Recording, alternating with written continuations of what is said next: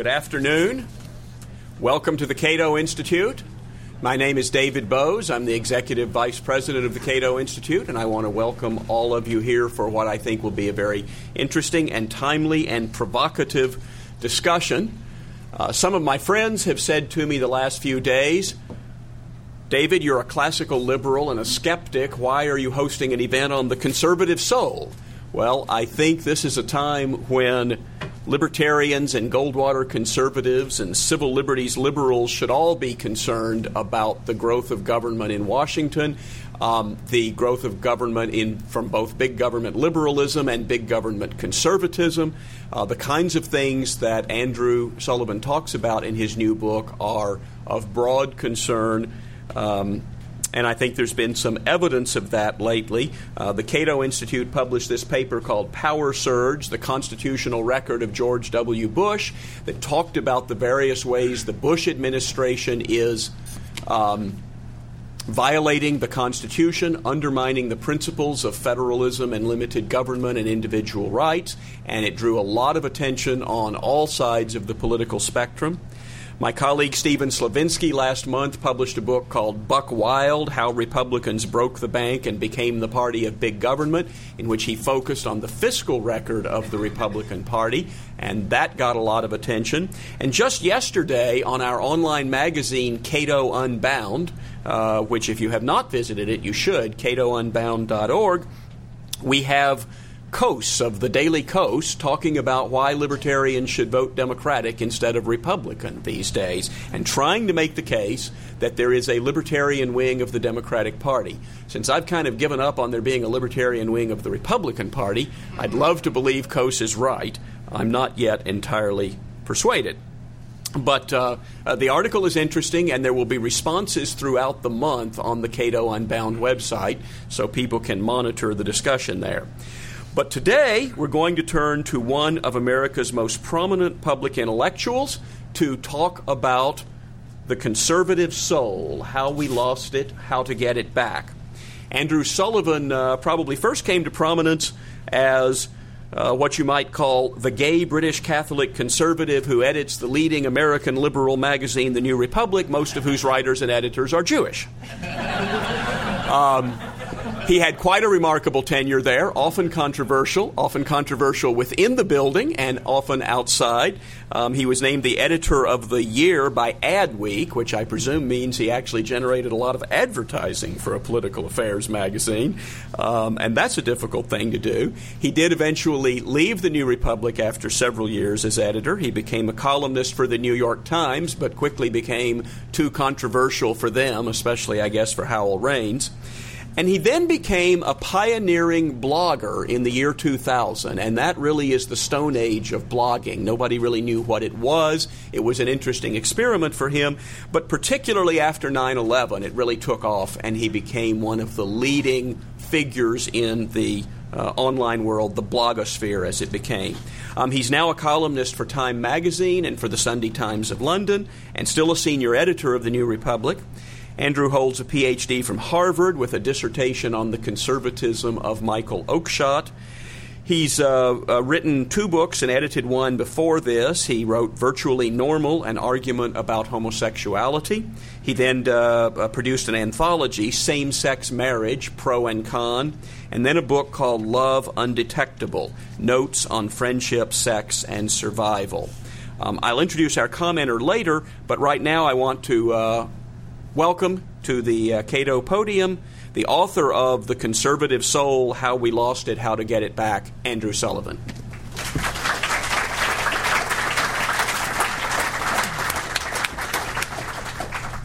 Thank you very much, David, and thank you to David for agreeing to engage me, which is not... Not literally. Well...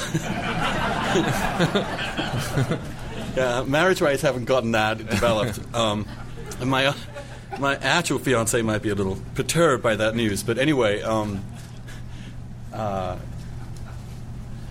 me start by saying that I know that everybody in this room, at least I presume that everyone in this room, has gone through the last 6 years, maybe the last 10 years, with a lot of their pre-existing ideas and ideologies chastened, changed, troubled, upset, discombobulated by the pace of events. Mine certainly have. And I think what I try to do in this book is to really, because every day I'm responding willy-nilly to minutiae on an hourly, daily, minute-by-minute basis, was to actually take a deep breath and try and ask myself, what are the really deep issues here? What am I missing? What are the fundamental questions that have made conservatism in America, at least, such a fundamentally divisive and internally quarrelsome movement? Part of that is obviously a function of extraordinary success. Part of it is also a function of, I think, intellectual health, that there is still so much positive debate on the right about what it means to be conservative and what conservatism might mean in the future. And part of it is just enormous dismay among many of us as what we've seen as what many of us regard as the incoherence of the current administration and Congress and betrayal of fundamental conservative principles. Indeed, I would argue an actual full-square attack on conservatism as a governing political philosophy. What I want to do today is to highlight what I think is probably the central theme of this book and the central theme of my attempt to think about this and to open what I hope is a conversation about exactly these subjects. And the theme that I want to insist upon and talk about is the relationship between freedom and doubt. This may not seem to many people immediately an obvious connection. Most people understand freedom as the freedom to do things, to engage with the world, to make decisions, to be the decider. Not everybody understands that freedom is rooted, and Western freedom particularly rooted in a very fundamental understanding of the fallibility of the human mind, and indeed the moral fallibility of the human soul, and the need to put fundamental and unalterable restraints on human beings who live collectively in order to avoid some of the great mistakes and some of the great errors and some of the great tyrannies that certainty in human history has provided. Sometimes when I talk to conservatives about this, I start with a simple point, which is about conservatives' attachment to free markets. To ask ourselves, first of all, why have conservatives been in favor of free markets historically? And I would posit the following: that the critical argument behind free markets is not that they produce great amounts of wealth or great amounts of power, but simply that markets devolve decision-making to the people closest to the activities involved, and those people closest to the activities involved, trading and selling and buying, have the most knowledge and understanding of what they are doing. That the closer you are to what you are dealing with, the more likely you are to know what the hell you're doing. And the further away you are from those particular interactions on the ground, the more likely you are to get it wrong. And so conservatism in the 20th century had a very powerful critique, all the way from Hayek through to Oakeshott, of the insanity of a government and of a central authority dictating to large, complex, organic, dynamic societies what was the right way to order their economies, or indeed the right way to order their societies. Why? Because one individual, one expert, is often wrong. Not only that, when they become certain that they are right, they can create great damage to the fabric of society. This was the essence of Burke's critique of the French Revolution. You are messing with things you do not understand. That society is too complicated and too complex for one human mind, however brilliant, to master. And secondly, that even if one human mind has mastered it all, the move from understanding it in theory to implementing it in practice is a huge leap. Michael Oakeshott had a great metaphor for this particular issue, and he called it governing by the book. When Oakeshott spoke of the book, he was speaking primarily in the 40s and 50s and 60s of the great era of liberal triumphalism. We figured it all out. We know how to make society wealthy. We will abolish poverty. We will be rid of war. We will have a great society. We will have an affluent society. And we figured it all out in Harvard, and we're just going to implement it all upon the world.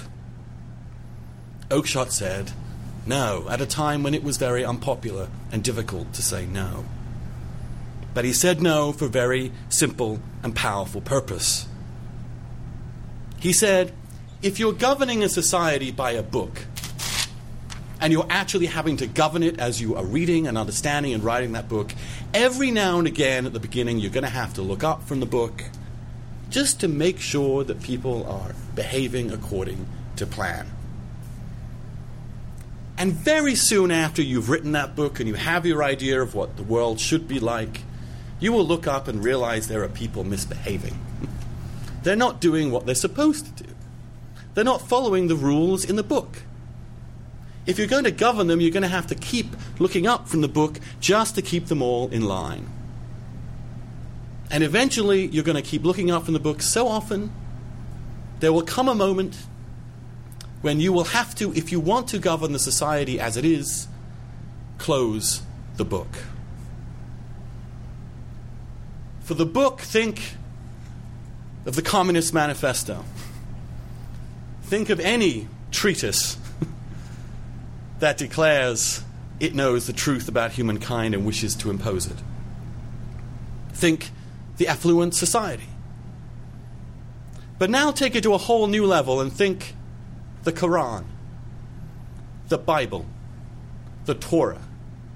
Not just any old books, but the book containing the truth with a capital T. And conservatives, for reasons of political opportunism, found themselves closely and continuously and ever more tightly connected with people who believed the world should be governed from the book.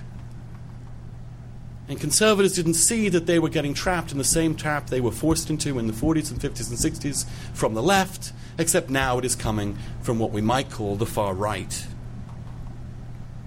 The critical conservative insight for Oakeshott, for Burke, for Hayek, for the great titans of conservative thought is that we must know what we do not know.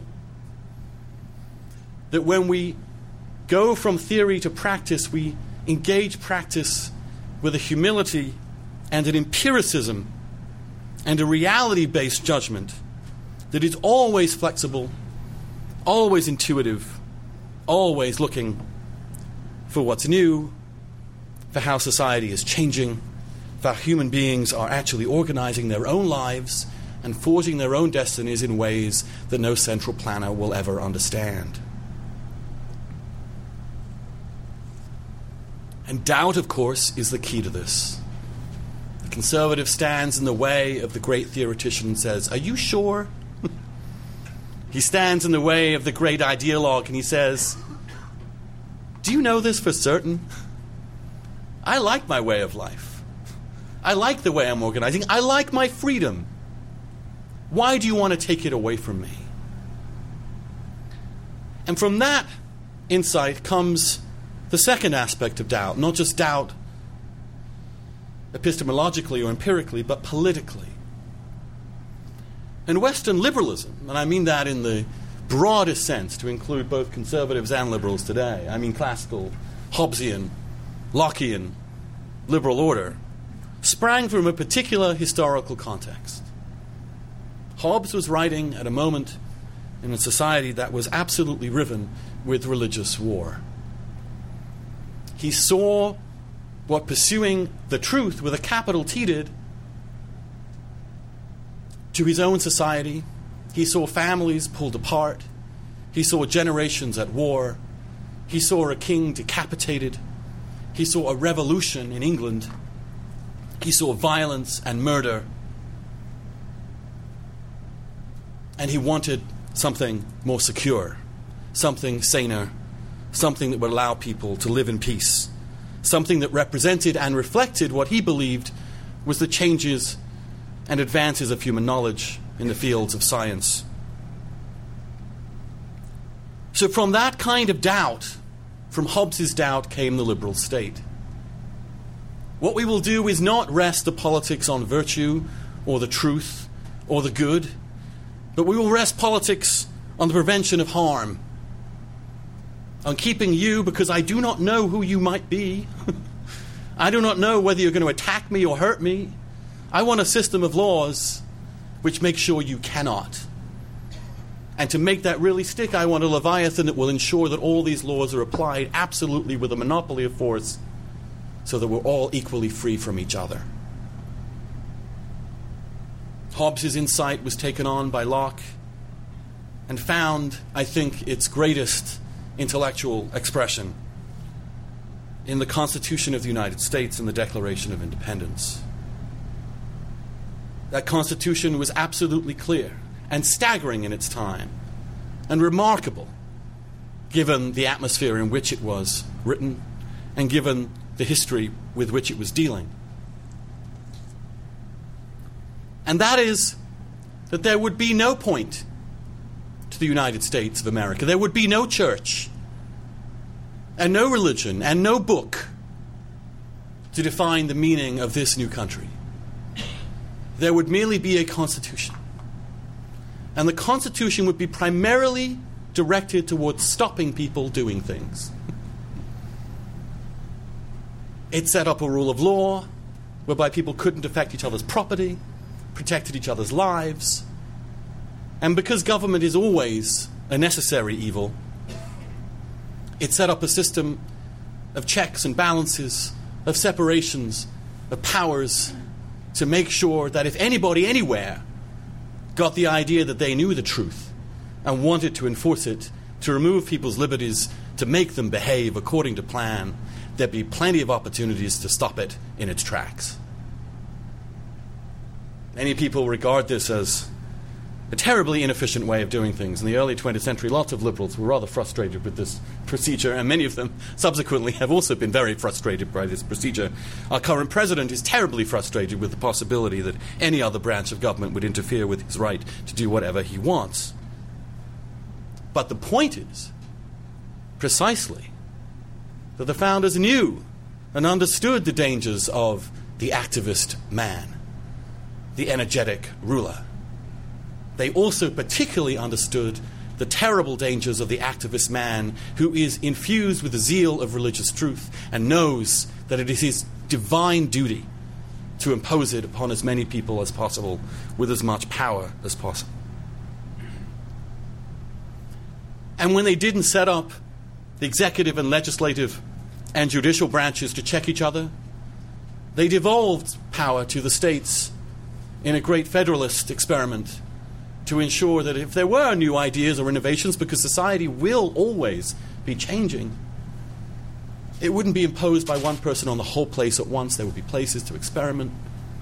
There would be diversity. So indeed that errors could be corrected. Again, you see a political system rooted fundamentally in doubt about the certainty of governance. And the core of this project was not moral virtue, although certainly the founders were no foes of moral virtue. The core of this, the tripartite core of life, liberty, and the pursuit of happiness, was an astonishing claim. I'm still taken aback as an immigrant to this country that the idea of an entire country will be premised upon something called the pursuit of happiness. What an astonishing idea. What a very modern idea.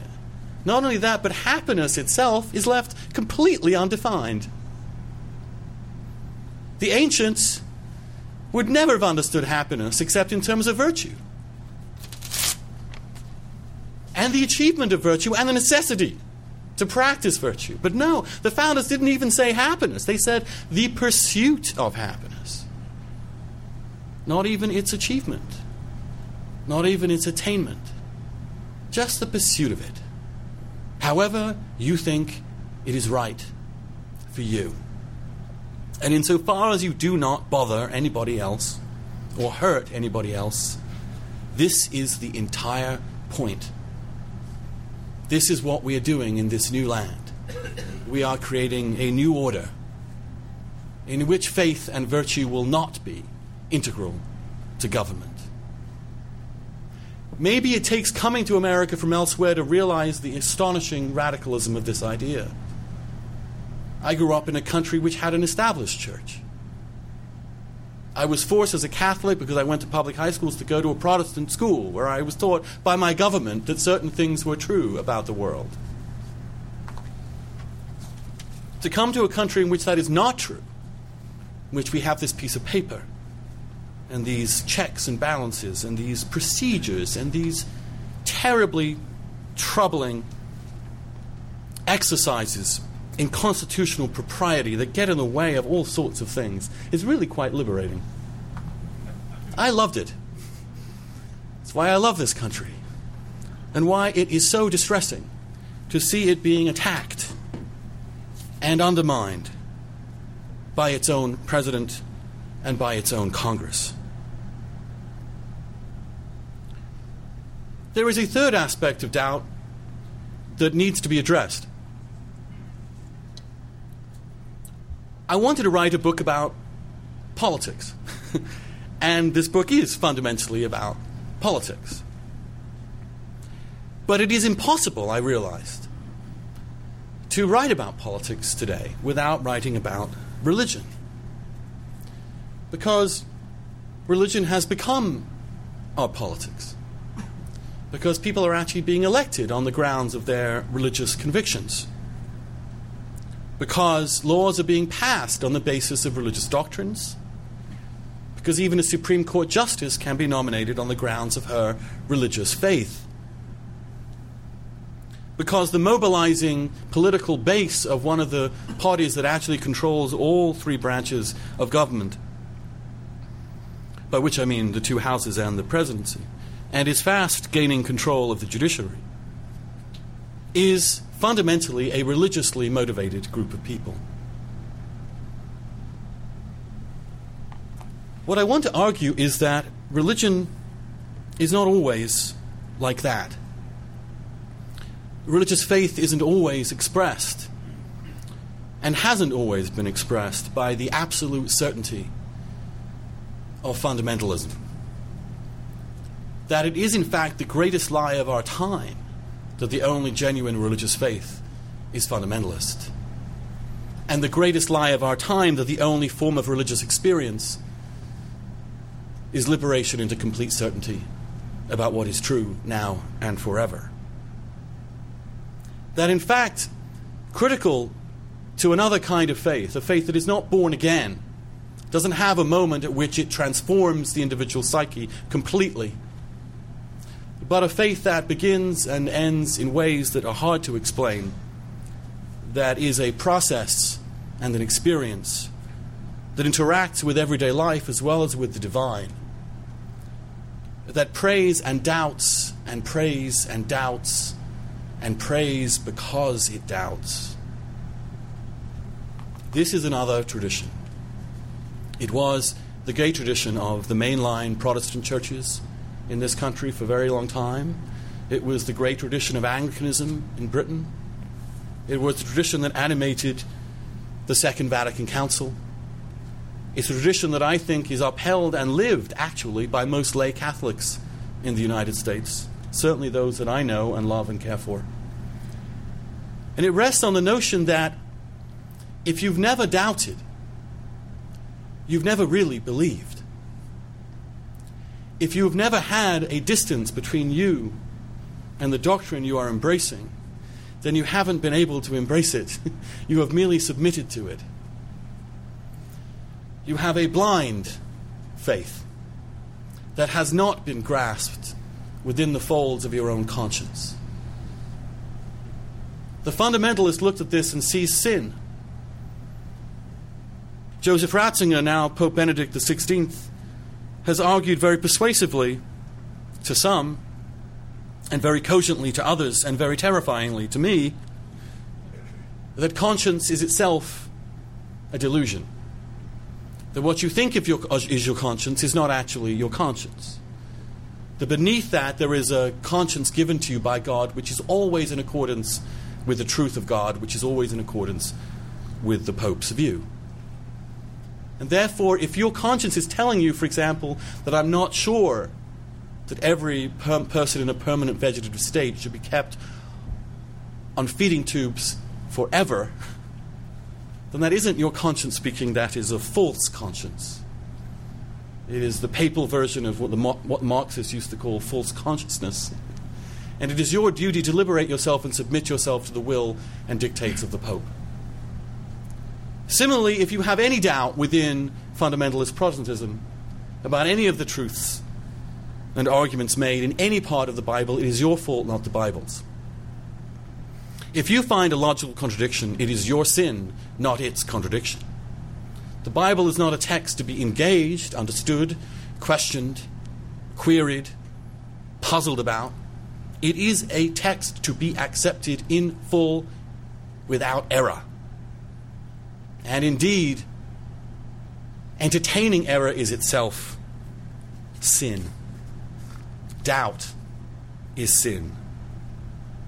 And so you can see how fundamentalism actually is not merely an uncomfortable partner with conservatism.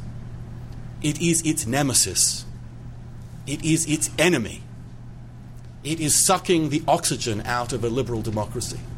It is making political argument impossible because it means entirely religious doctrine. And there can be no quarrel with religious truth.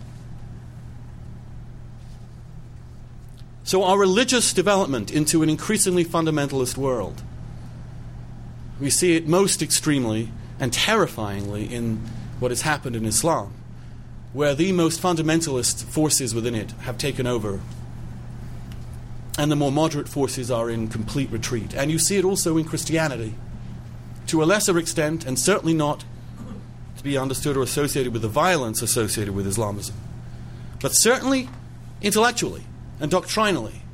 Christianism, the attempt to turn Christianity into an absolute certain truth that must be imposed politically at all times, is a deep danger, the deepest danger, to liberal democratic life. I want to end by simply quoting someone I came across in reading and researching for this book, which is a man I'd never read before, which is a German playwright, 18th century Gotthold Lessing. I made it the epigram for the book because, for me at least, it gets to the core of the process of the human soul in understanding the world that leads to our understanding of politics. And it is the following quote: "The true value of a man is not determined by his possession, supposed or real, of truth, but rather by his sincere exertion to get to the truth. It is not possession of the truth, but rather the pursuit of truth, by which he extends his powers and in which his ever-growing perfectibility is to be found. Possession makes one passive, indolent, and proud. If God were to hold all truth concealed in his right hand, and in his left hand only the steady and diligent drive for truth, albeit with the proviso that I will always and forever err in the process, and to offer me the choice, I would with all humility take the left hand and say, Father, I will take this. The pure truth is for you alone." Thank you.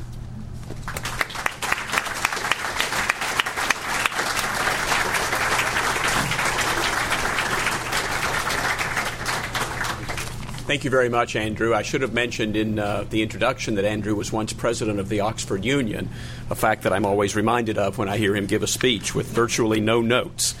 Let me take just a moment to make unnecessary announcements so that those of you who don't have seats can, if you like, come down and take seats near the front or near the aisles. We do have a couple of seats in the front row and a couple of others down here.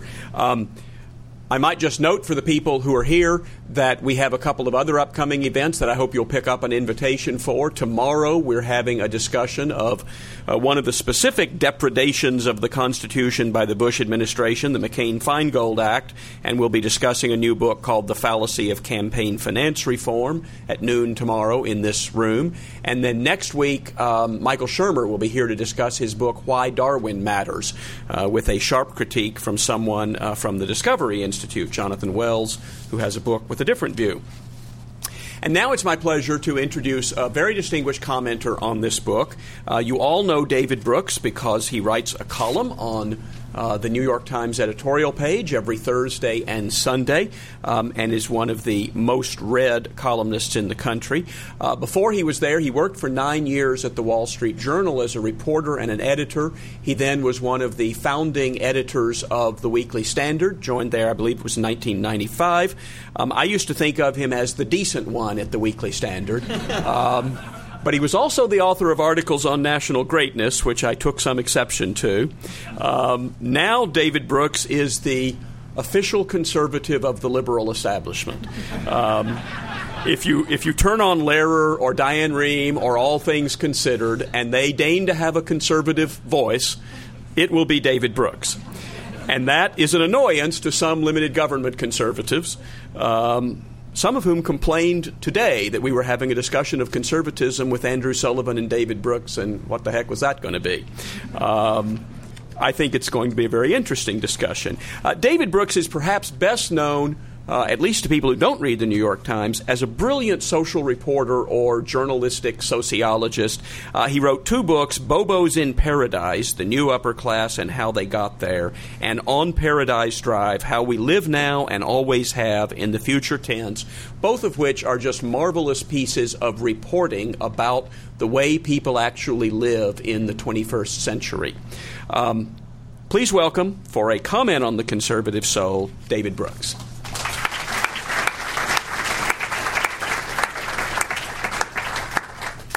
Thank you, David. It's a pleasure to be at a conservative New York Times writer at the Cato Institute. We have one pass at the Times of who can come over to Cato, so there's only one of us here at any one time, and Tierney lent me his, so it's a pleasure to be here. I'm also glad to see the room is so crowded that we're violating the fire regulations, which at Cato is an act of civil disobedience. Completely agree with. It's also a great pleasure to be here with Andrew. It's I don't know what your complaints were. I think it's completely inappropriate that a gay Catholic and a New York Jew debate evangelical Protestantism. I actually went to the University of Chicago, where the school motto was, they said it was a Baptist school where atheist professors taught Jewish students St. Thomas Aquinas. So I'm used to this.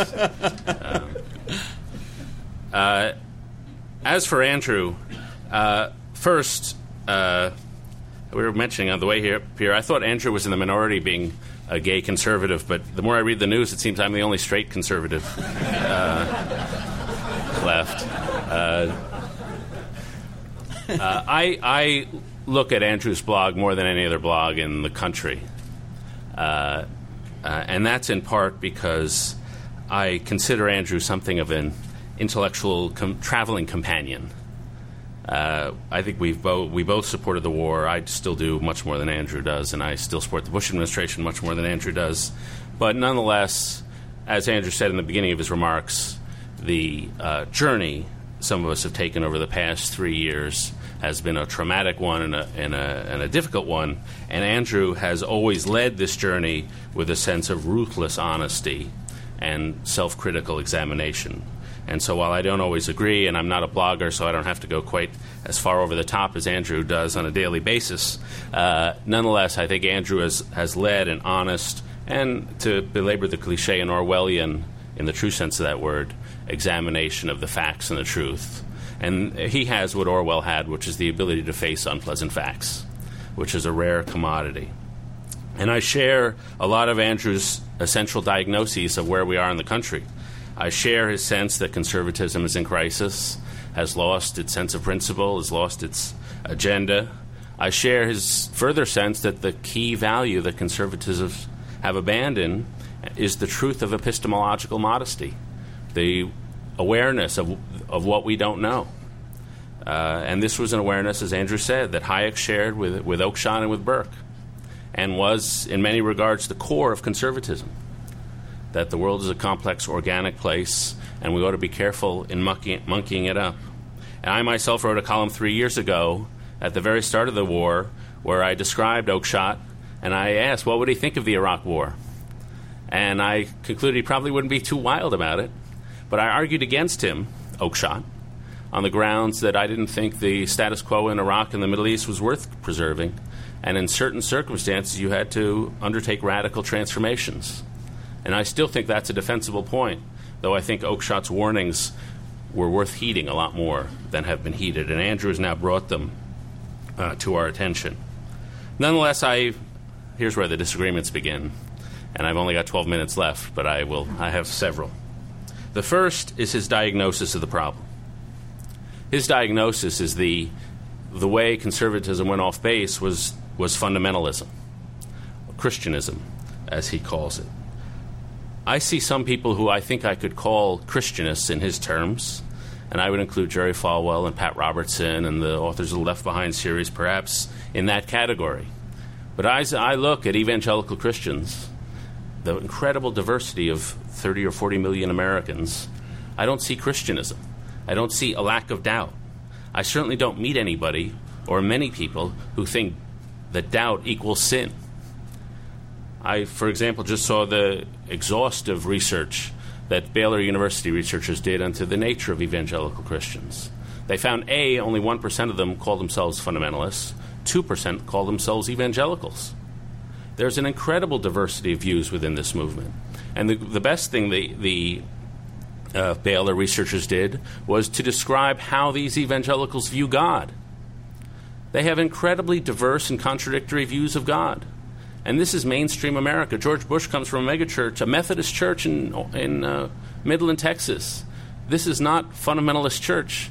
This is a church where people watch Sex and the City, they watch Desperate Housewives, they watch Oprah. These people are not detached from mainstream America. They're fully absorbed into mainstream America.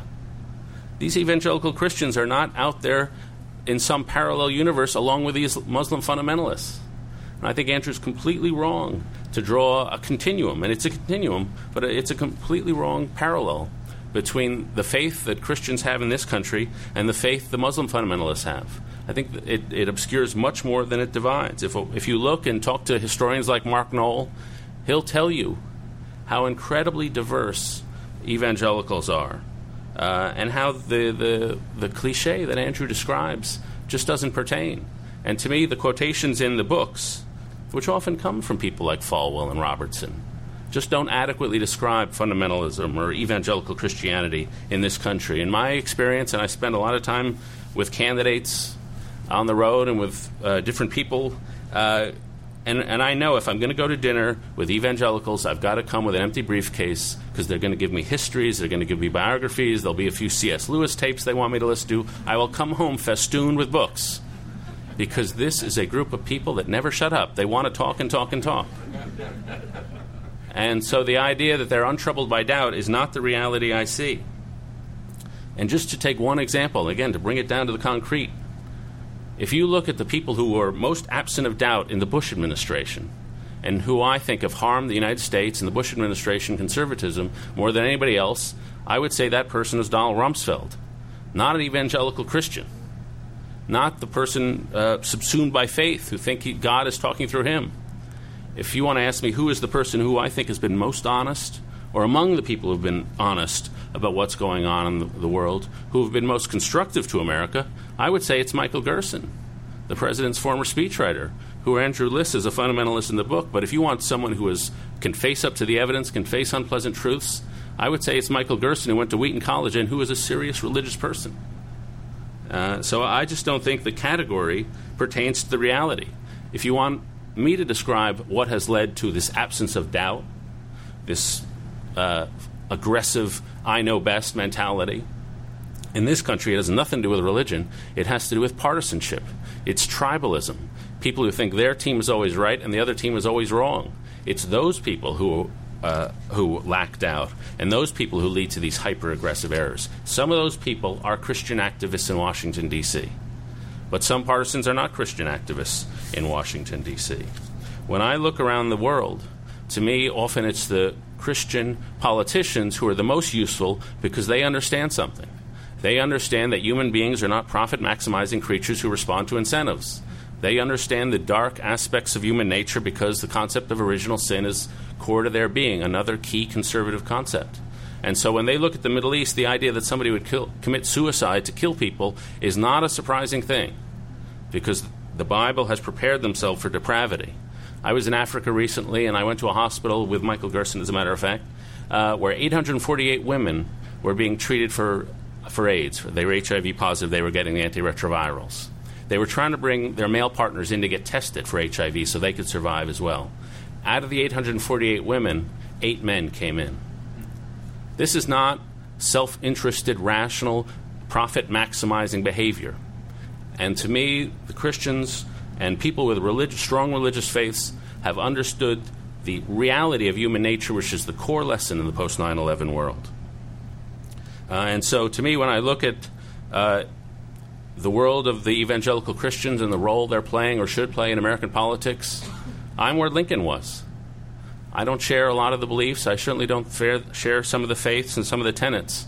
But I know that evangelical Christians, people motivated by a sense of just and righteousness of the world, have provided many of the most important civil rights movements in the country, whether it's abolitionism, civil rights, and I recommend a book on the civil rights movement called The Stone of Hope, which argues the civil rights movement was not a political movement with a religious taint. It was a religious movement with a political taint. And Lincoln said, I'm not with these people. I'm not among these people, but I am with these people, because they understand core truths about American history. And then turning to Andrew's second his prognosis, his prescription, the conservatism of doubt. Like I said, I'm with Andrew in admiring Michael Oakeshott. And I'm with Andrew in admiring Edmund Burke, and the lesson of the past 3 years, it should make us all a lot more Burkean. There's no question about that. Yet Michael Oakeshott, while he should always be the voice in the back of your head, urging caution, should never be at the front of your mind, telling you where to go. That's because we live in a democracy. And to get elected in a democracy, you have to have certain plans and visions. You have to have a certain confidence to assert yourself. That's the nature of politics in a democracy. And if you are practicing the politics of doubt, you're not going to get elected, and you're not going to be able to wield authority when you get elected, because doubt doesn't win elections, and doubt doesn't mobilize legislature, or doesn't mobilize anything. And so the reality is we live in an imperfect world where we have to assert ourselves. We have to be aware of, we have to possess doubts, but we also have to project with a trumpet. The second problem I have with Oakeshott is that in some ways his thought, while so admirable, and I'm a much bigger Anglophile probably than anybody in this room. I grew up in a family where the motto was "Think Yiddish, act British." My two turtles as a kid were Disraeli and Gladstone. That's a sick bastard. Nonetheless, there are some aspects of Oakeshott's thought which are aloof from American and American culture. And the first one is his distrust for achievement. America is a go-getter country, an entrepreneurial country. Oakeshott was a guy who lived in a rural cottage, which Andrew visited, and played the ponies. And he distrusted the achievement go-getter ethos of the United States. And second, and much more important, the United States is a creedal country. We believe in a creed which is expressed in our Declaration of Independence. It is an abstraction. It is an assertion of a universal truth. There's no doubt in that creed. And the best moments of American history have been led by people calling us to live up to that abstract universal creed. And Oakeshott would have been distrustful of that creed. He believed in a politics, and Andrew quotes in the book one of the great paragraphs from Oakeshott, a politics where you're sailing along, you're being buffeted by storms, and all you're trying to do is keep the ship of state balanced. Well, that's not America's purpose in the world, just to keep stability balanced. It may be the purpose of some cynical realpolitik, but America has a creed that believes that people are endowed with inalienable rights, and if it abandoned that creed, it would no longer be the country we know. So I think Andrew's right about conservatism. He's right in diagnosing the need for doubt, the need for skepticism, the need to rediscover our Oakeshottian and Burkean truth. But religion is not the primary problem to me. The problems are the same old problems that Donald Rumsfeld displays, the problems of character and judgment, wisdom, and tribalism, and thinking your side knows better than the other side and knows nothing. And those are the same old problems which have bedeviled politics all along. And to me, the best Andrew, and this is why I cherish his blog and read it every day, is that when Andrew writes on his blog, whether it's about torture, whether it's about gay marriage, which I completely agree with him about, doubt is not the first adjective I would use to describe his writing. He's passionate. He has a sense of the rightness of his causes, and he is, and that is the Andrew that is really making a difference in the world. So thanks.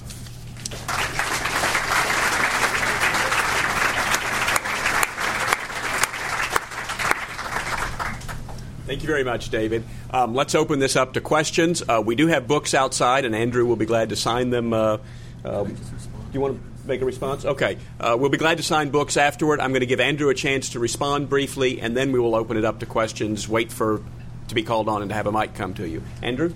I hope you don't mind if I respond, David. First of all, I want to thank you immensely for reading so carefully and for being so generous. Too generous, I think. In many respects, and for also homing in on the central weaknesses of what I'm trying to say very acutely, and I think in ways that are exactly what I was hoping to generate in a conversation. Let me address two of the points that you make and say why I think I don't entirely agree with you, although I agree with you more than I think. Than you might imagine. That's too much doubt. You got to be more.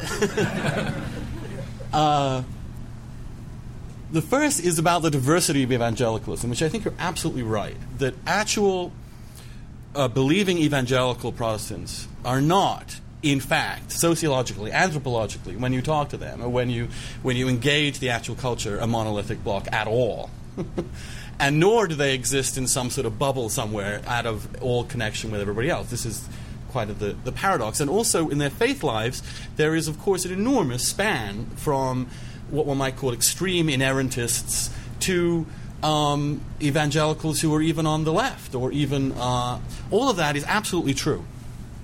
And I don't wish to deny it. And inevitably, because I'm describing a political strain here, what I'm talking about really is how, when evangelicalism and religion is marshaled by political parties deliberately and targeted as a means of political support, then inevitably the political use of evangelicalism will inevitably home in on its certainties and its inviolable truths, and will press those truths far beyond what a person or a conservative doubt would ever do. Now, we have clear examples of that. We have the astonishing spectacle of the Terri Schiavo case, which I think revealed something about where power really lies. We have a president who would not be roused from vacation when a hurricane was hitting New Orleans, but could be gotten up at the second to go and intervene in the life and death struggle of a dying person in a terribly tragic, intimate relationship. There is nothing conservative about that, and yet this president did that. We also see it, and I'm not going to apologize for this, in believing that gay people are so anathema and our relationship so bad that not only must we ban our ability to marry each other, but we must actually amend the federal constitution to make sure that no one ever, anywhere, in any state can ever do that. That kind of certainty, that was the first position these people took on a very complicated issue of social change. And it was not diverse. And all branches of government did it. Similarly, on issues like contraception, or even on abortion, instead of making an argument that we all need to reduce the number of abortions, to place your entire standard on the basis of a federal constitutional amendment criminalizing all of it in all its forms and insisting that a seconds-old zygote is as fully a human being as anybody in this room as a matter of truth, and having the president assert that as something non-negotiable is not pluralist, diverse, or tolerant. It is not. That its political manifestations of this evangelicalism and the cynicism with which it has been exploited and used is, I agree, a betrayal of the diversity of actual evangelical faith. But when that call is heard, and when that rhetoric is used, it uses that faith into a political instrument. I mean, you've read Tom DeLay's quote. Tom DeLay is not an insignificant figure in the Republican Party in the last several years. And I will read you this quote because to me it's from earlier this year. Tom DeLay, House Majority Leader, the architect of the legislative agenda for the Republicans the last 10 years. Sides are being chosen, the future of man hangs in the balance. The enemies of virtue may be on the march, but they have not won, and if we put our trust in Christ, they never will. It is for us then to do as our heroes have always done and put our faith in the perfect, redeeming love of Jesus Christ. Now look, he said that as House Majority Leader. He said that to a political gathering. That is not a diverse or pluralistic use of religion. That is turning religion into a political weapon and using it to divide the country and win. And they did that on all these issues. And I think it is naive not to acknowledge that that is the issue. I also agree with you.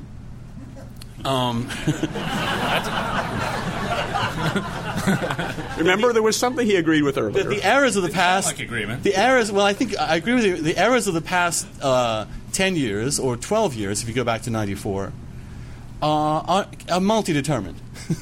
This is not. I do not regard this as the exclusive explanation of what's occurred.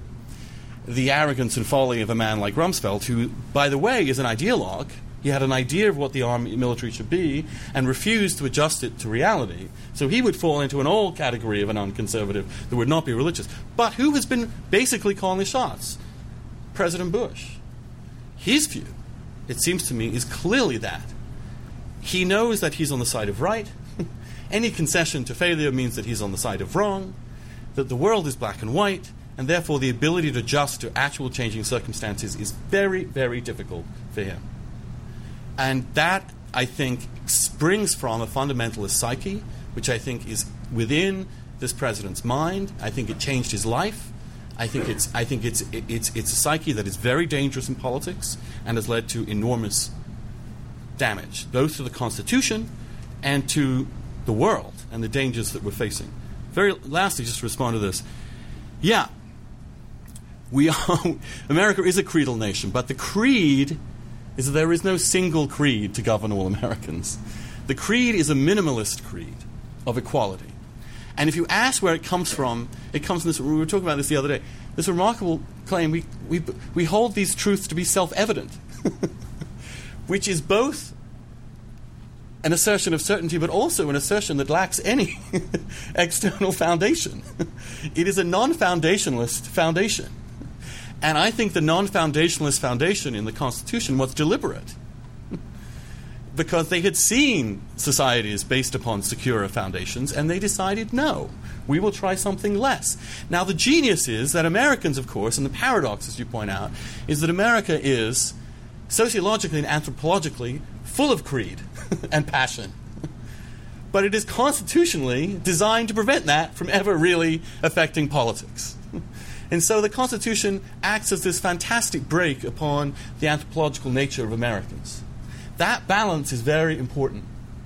Just as I point out, yes, I am passionate about things like torture, and I am passionate about things like gay equality. I am passionate about, believe it or not, about balancing a budget. But at the same time, if someone comes along and says, I was passionate about the war in Iraq, very passionate, cringe-makingly passionate in retrospect.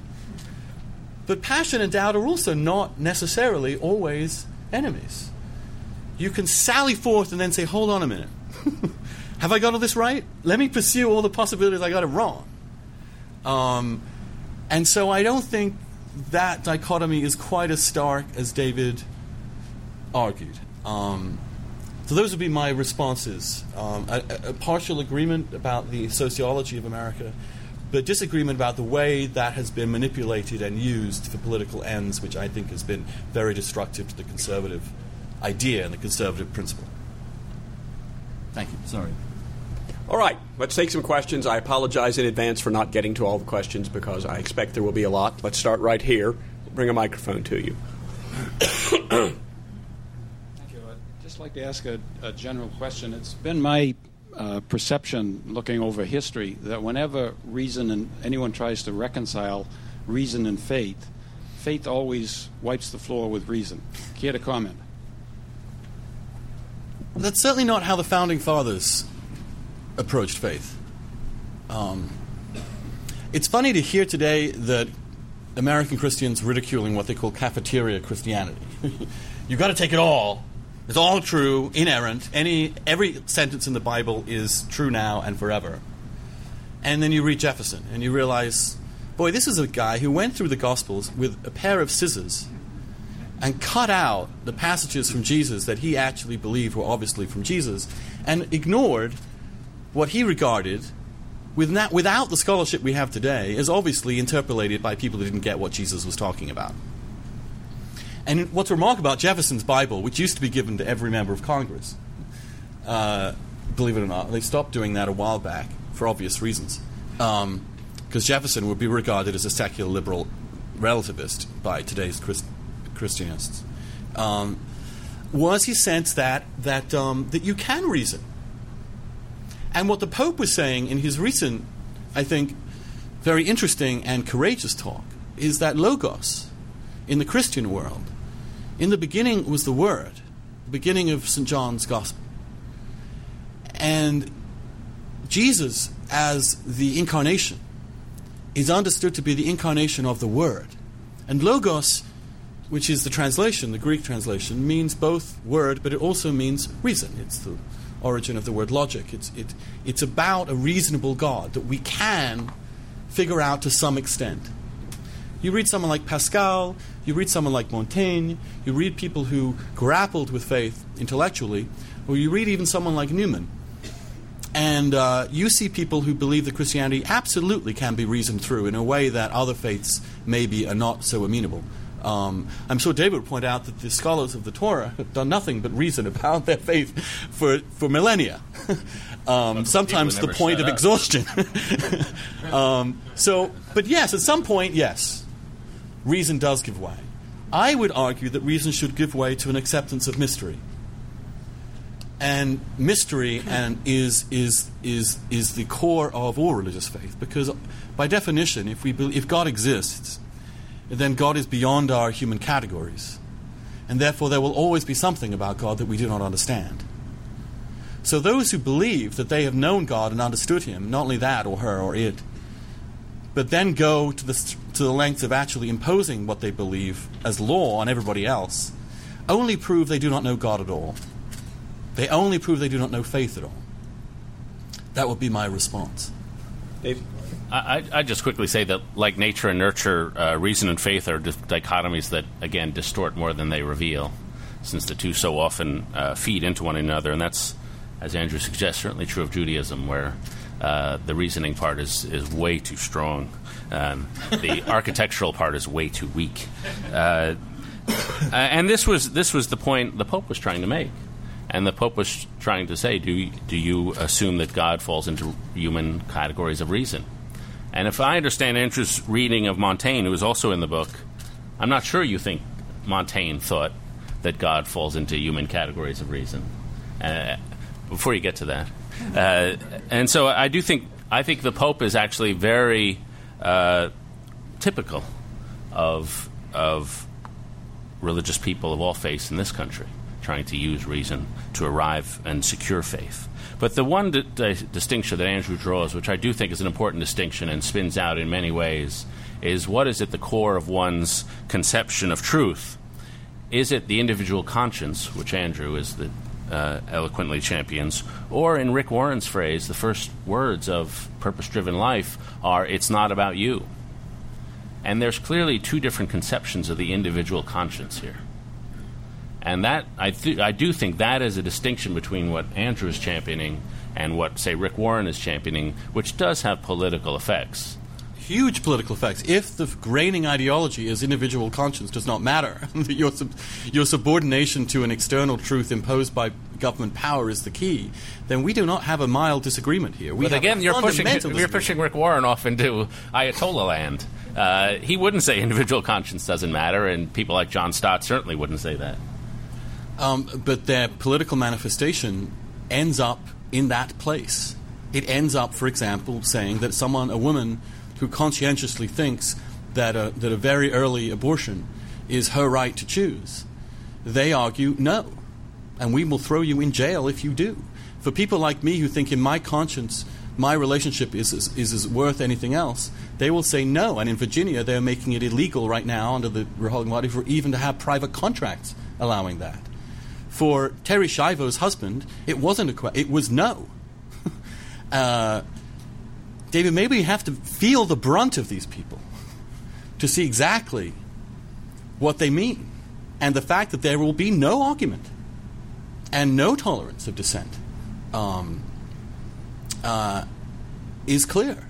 There are certain Republican candidates who are ruled out of bounds immediately because of their disagreement on some religious issues, like abortion, or indeed contraception in some respects, and gay marriage, or even just simply gay equality, or even the existence of homosexual persons.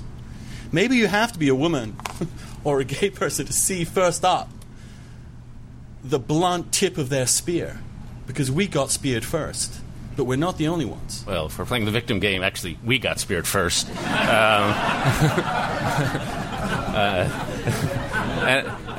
Not in the last 10 years, David. No. Not under these people. In fact, they use that issue to advance their own goals. Well, just 30 seconds. Again, it depends. What Tom DeLay is a political cynic trying to use certain sorts of language to rally voters. I would not say the priorities of Tom DeLay were a Christianist priorities.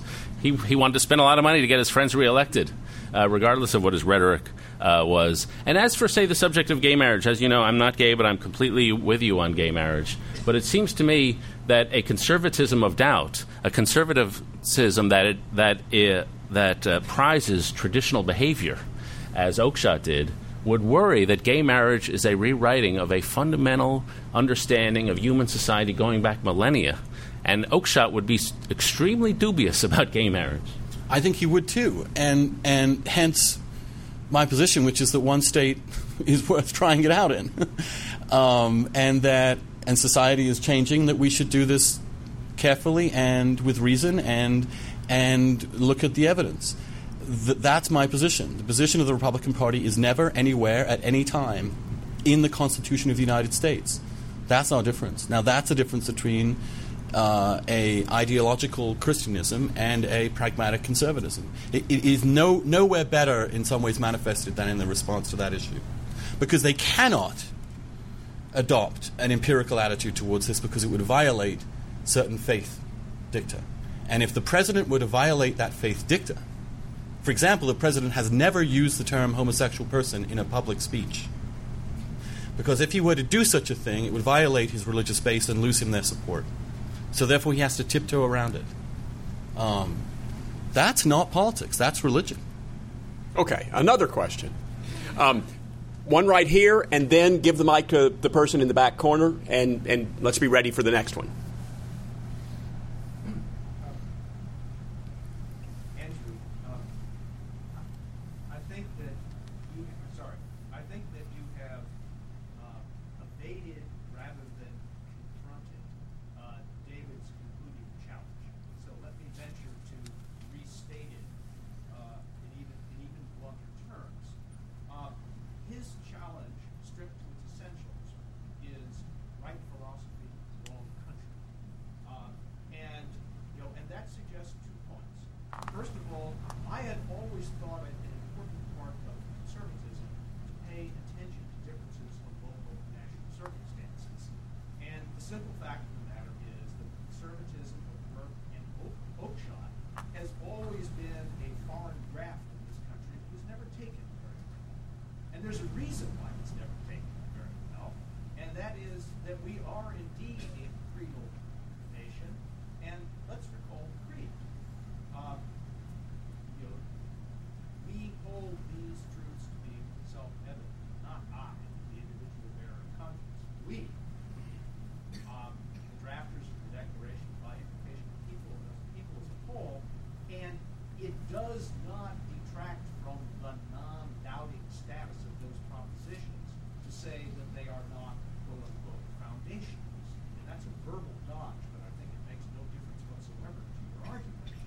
secondly, if you read a little bit farther on in the Declaration, they're not now nationalist, because there is a little bit farther on, a reference to the laws of nature and nature's God as part of the underpinning of the self-evidence. And so I think you lose twice, and we'll have to concede at the end of the day that this country of freedom is not a country of doubt.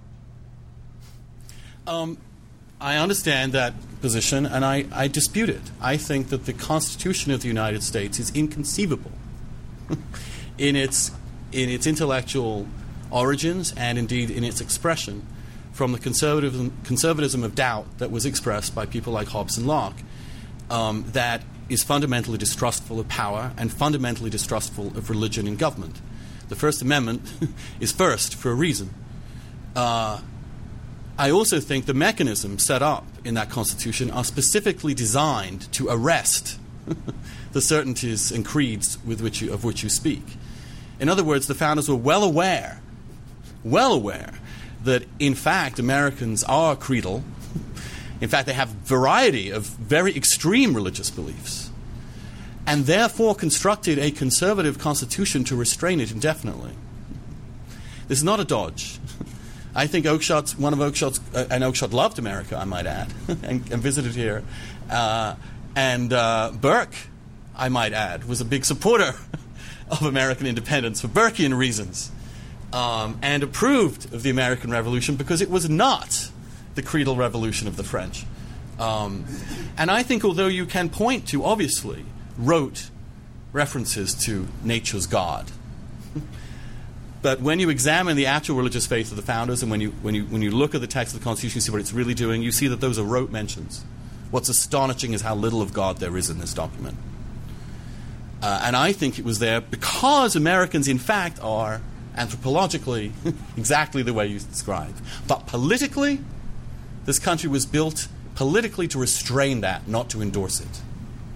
And the great mistake is when you bring the politics in line with the culture, because then you lose the very essence of what is America. This is not an English conservatism. This is a conservatism that springs from the very core of the Constitution and its checks and balances. That would be my response. Yes. Mr. Sullivan, why are you not a libertarian? I read the essay in the New Republic that I guess your book is based on, and it seemed pretty libertarian to me, and I would just like to know why you're not one.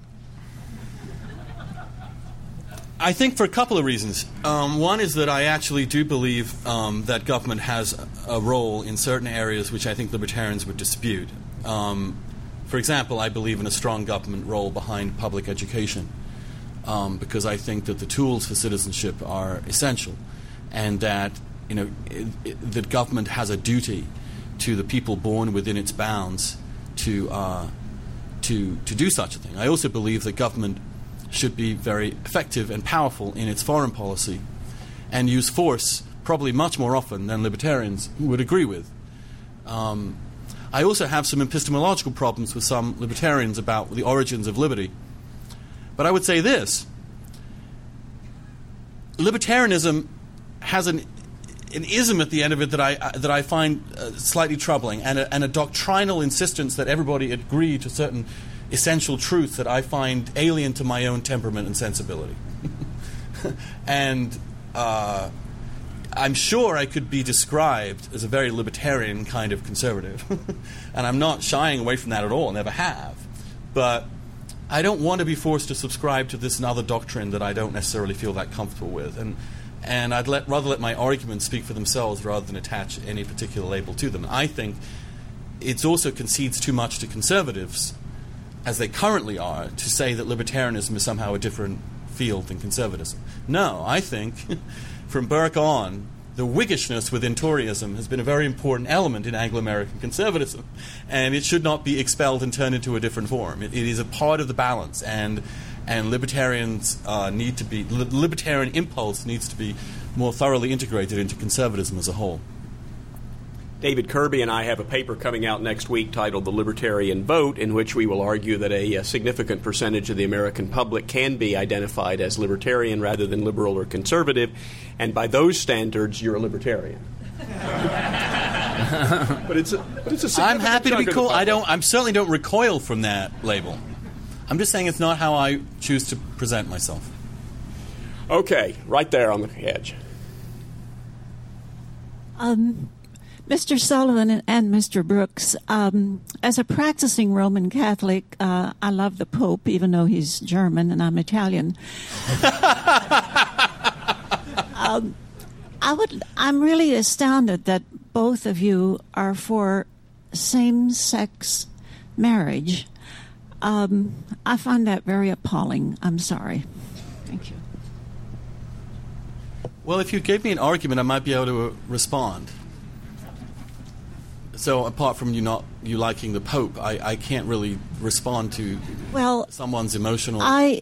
If you really studied the Bible, it does not say that same-sex marriage is there. At least I've never found it. It sure doesn't. It does not. No, and it says I should be executed. Well, no, I don't go for that. What? Because why not? Well, you're a very charming gentleman. Well, both of you are. But that makes me particularly dangerous, you see. That requires that I be executed more quickly than anybody else. I don't understand people who quote the Bible and then immediately drop it as soon as it is raised back. No, I don't want to drop it. I mean, there's a man shortage as it is. But I just cannot digest the same-sex marriage, and I don't know why you're for it, both of you. I'm really surprised. Maybe I'm too old. Well, let me say that Andrew has written 2 books on same-sex marriage that we're not discussing today, so I urge people to read those books, and let's have questions on the conservative soul today. Yes, right there, in the white shirt. Wait for the microphone. What about the big wealth transfer that's being presided over by our so-called conservatives? Whether it's global warming, or whether it's deficits in government, or whether it's the bankruptcy of Social Security and Medicare, or the current accounts deficit, we are basically robbing the future generation in order to line our pockets with dough right now. Where's the morality? Where's the doubt? Thank you. It is a critical part of my book, that point. The fiscal betrayal of this administration is quite stunning. I mean, I was here earlier this year with Bruce Bartlett, whose book focuses primarily on that, and I've been going on about it for the last 5 years too. No, it's remarkable. I can't even explain it. That we have had. I mean, the number I always give people is that when Bush took office, the unfunded future liabilities of the United States government, what we had promised to pay out to the future, which we hadn't any mechanism for paying for, was $20 trillion. In 4 years, he'd increased it to $43 trillion. The astonishing recklessness and immorality of shucking off your responsibilities to the next generation. His recklessness in shucking off this war to the next president. His inability to take responsibility for anything, while saying he's for the responsibility society. I mean, the staggering hypocrisy of this man is amazing to me. And the fact that conservatives have gone along with this, found excuses for it, start telling me, oh, well, he appointed Judge Roberts. Well, he's bankrupted this country. And it's not like the Congress was another party. And not like his own party didn't resist that Medicare bill until they had twisted every constitutional mechanism to get it passed through. These people are outrageous crooks in terms of what they have done to the next generation. And I don't know why conservatives haven't been more adamant and furious about that betrayal. People talk about his tax cuts. He has not really given us any tax cuts. He has given us huge tax increases. Because when you spend this amount, and this recklessly, domestically and abroad, and you do not fund the revenue, you either have to inflate it away, borrow it away, or tax it away. And at this point, the sums are so astronomical, and the irresponsibility so great, and the responsibility entirely of the Republicans, that there's going to be huge tax increases. And it will be very, very important when the Democrats come in, or somebody with some grown-up gets in, some adult, that we make absolutely sure these are Bush's tax cuts, this is George W. Bush's legacy, that his major legacy will be a massive increase in taxation, and it will be his responsibility, no one else's.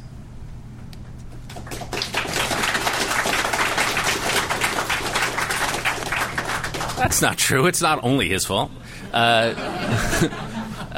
He signed every single one of those spending bills. Well, let me. I think you've gotten to what is the core problem with conservatism these days, which has nothing to do with whether or with religion or fundamentalism. It has to do with the complete absence of a governing philosophy. Conservatives had a governing philosophy in the 1980s, and it achieved many great things. It ran out of gas to some extent. It was replaced by a governing philosophy which really powered the Gingrich Revolution, which was called the Leave Us Alone Coalition, which was the idea that we should reduce the size of government by 25%. And that was the one idea, reducing the size of government, that united all forms of conservatism, whether they were social conservatives, economic conservatives, libertarianism. And so that governing philosophy was tried out in the winter of 1995 with the government shutdown. And that's when my friends and I, including some who are in this room, started the Weekly Standard. And the problem with that governing philosophy is, A, it was unpopular and politically ruinous, and B, it just didn't fit the country, which is a melioristic country which wants government to solve their problems. And so within 3 years after the collapse of the government shutdown, you had the Republican Party, pre-Bush, appropriating more money to the Department of Education than Bill Clinton even thought to ask for, because they had no governing philosophy. Bush came in with an attempt at a renewed governing philosophy after the collapse of the anti-government philosophy of the Gingrich years. And that attempt at a philosophy had the name compassionate conservatism. And it was the idea of using government for limited but energetic means to help people who were poor, addicted to drugs, et cetera, or in terms of education. The problem is that governing philosophy was never fleshed out. And so it really was a tissue which was burned after 9/11. And what you had was spending without any sense of priorities, without any sense of philosophy. You just had a splurge. You had Tom DeLay acting as party hacks always act, using money to buy votes. And that was the betrayal. It was not that they had a bad governing philosophy. They had no governing philosophy, so they became raw partisans. And so I want to challenge directly what I think is an absolute fallacy, which is that somehow Newt Gingrich's idiotic form of politics discredits the entire notion of limited government forever. It's a nonsense argument. It's an absolute nonsense argument. I mean, if what they represent, what Gingrich represented at that point, was first of all inability to articulate this message, and secondly, the most bizarre and reckless act to try and represent it. And then you take that and say the entire philosophy is done and we want big government conservatism? No. You take from that Gingrich was a terrible politician, that what the brinksmanship they engaged in was stupid, but if you persuade, as Reagan and Thatcher did, and true conservatives did, ordinary people, about the restraints of government, you will win a majority, you will make your case. It was a deliberate decision to change government philosophy to big government conservatism based on evangelicalism. There is a governing philosophy. It is called, this is why this book's about, they replaced it with faith. That gave them the politics of meaning. And not only that, but the minute you start to do that, it gains momentum and it begins to become, you see, part of the analysis of this book is that at the end of between 1989 to 2001 was this golden age in a way in which all ideologies had been dismantled. The left's ideology after the fall of the Soviet Union was just pathetic. Great liberalism was in tatters. And small government conservatism, pragmatic conservatism, was the consensus. The Clinton-Gingrich consensus. But that the politics of meaning was absent. And what filled it was religion. And they filled it with religion deliberately, with premeditation, complete cynicism, and in some parts, complete faith, which is in some ways the most scary part. And in Bush, they found the perfect example of someone who both represented that faith and has never had to balance a checkbook in his entire life, and who, to define Margaret Thatcher's term of a socialist, whose only real skill was spending other people's money. Except he's not very skillful at that either. So I reject this entire narrative, this entire historical narrative, that somehow conservatism was proven faulty. It was not. There were 4,000, as you know better than I, there were 4,000 earmarks in the budget in 94 when the Republicans took over. What are there now, 27,000 earmarks? Was this faith that created this earmarks? It had nothing to do with faith. It was faith that kept them in power that allowed them to abuse it. That's my point. Faith is an important part of the coalition. Think when Karl Rove tried to win Ohio last time, which was what got them back into office, he was using government money? No, he was using gay baiting. He was using the religious right. He was getting into the churches. He was getting those people to the polls. That is what they're about, David. They are partly about faith. Evangelical Christians are an important part of the Republican Party. If they did not exist, if the Republican Party didn't speak for them, it would be a party with 5 or 10% of the American people, or maybe 20%. You can talk to them in different ways.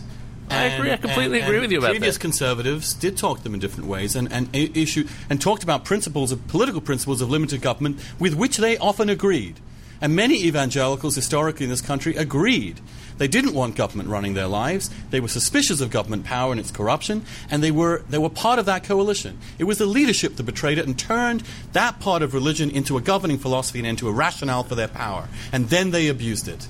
But without that critical leverage, it would not have occurred. And the rise of the religious right, which was propelled by your magazine and supported by your magazine in the 90s. He's talking about the New York Times magazine now. The Weekly Standard was founded to promote fundamentalist religion and big government politics. True. And that is what is achieved. We are living in the wreckage. Weekly Standard magazine. We're about out of time. David, go ahead and respond. No. Let's have another question. We actually are out of time. I want to thank Andrew Sullivan for coming here to talk about the conservative soul.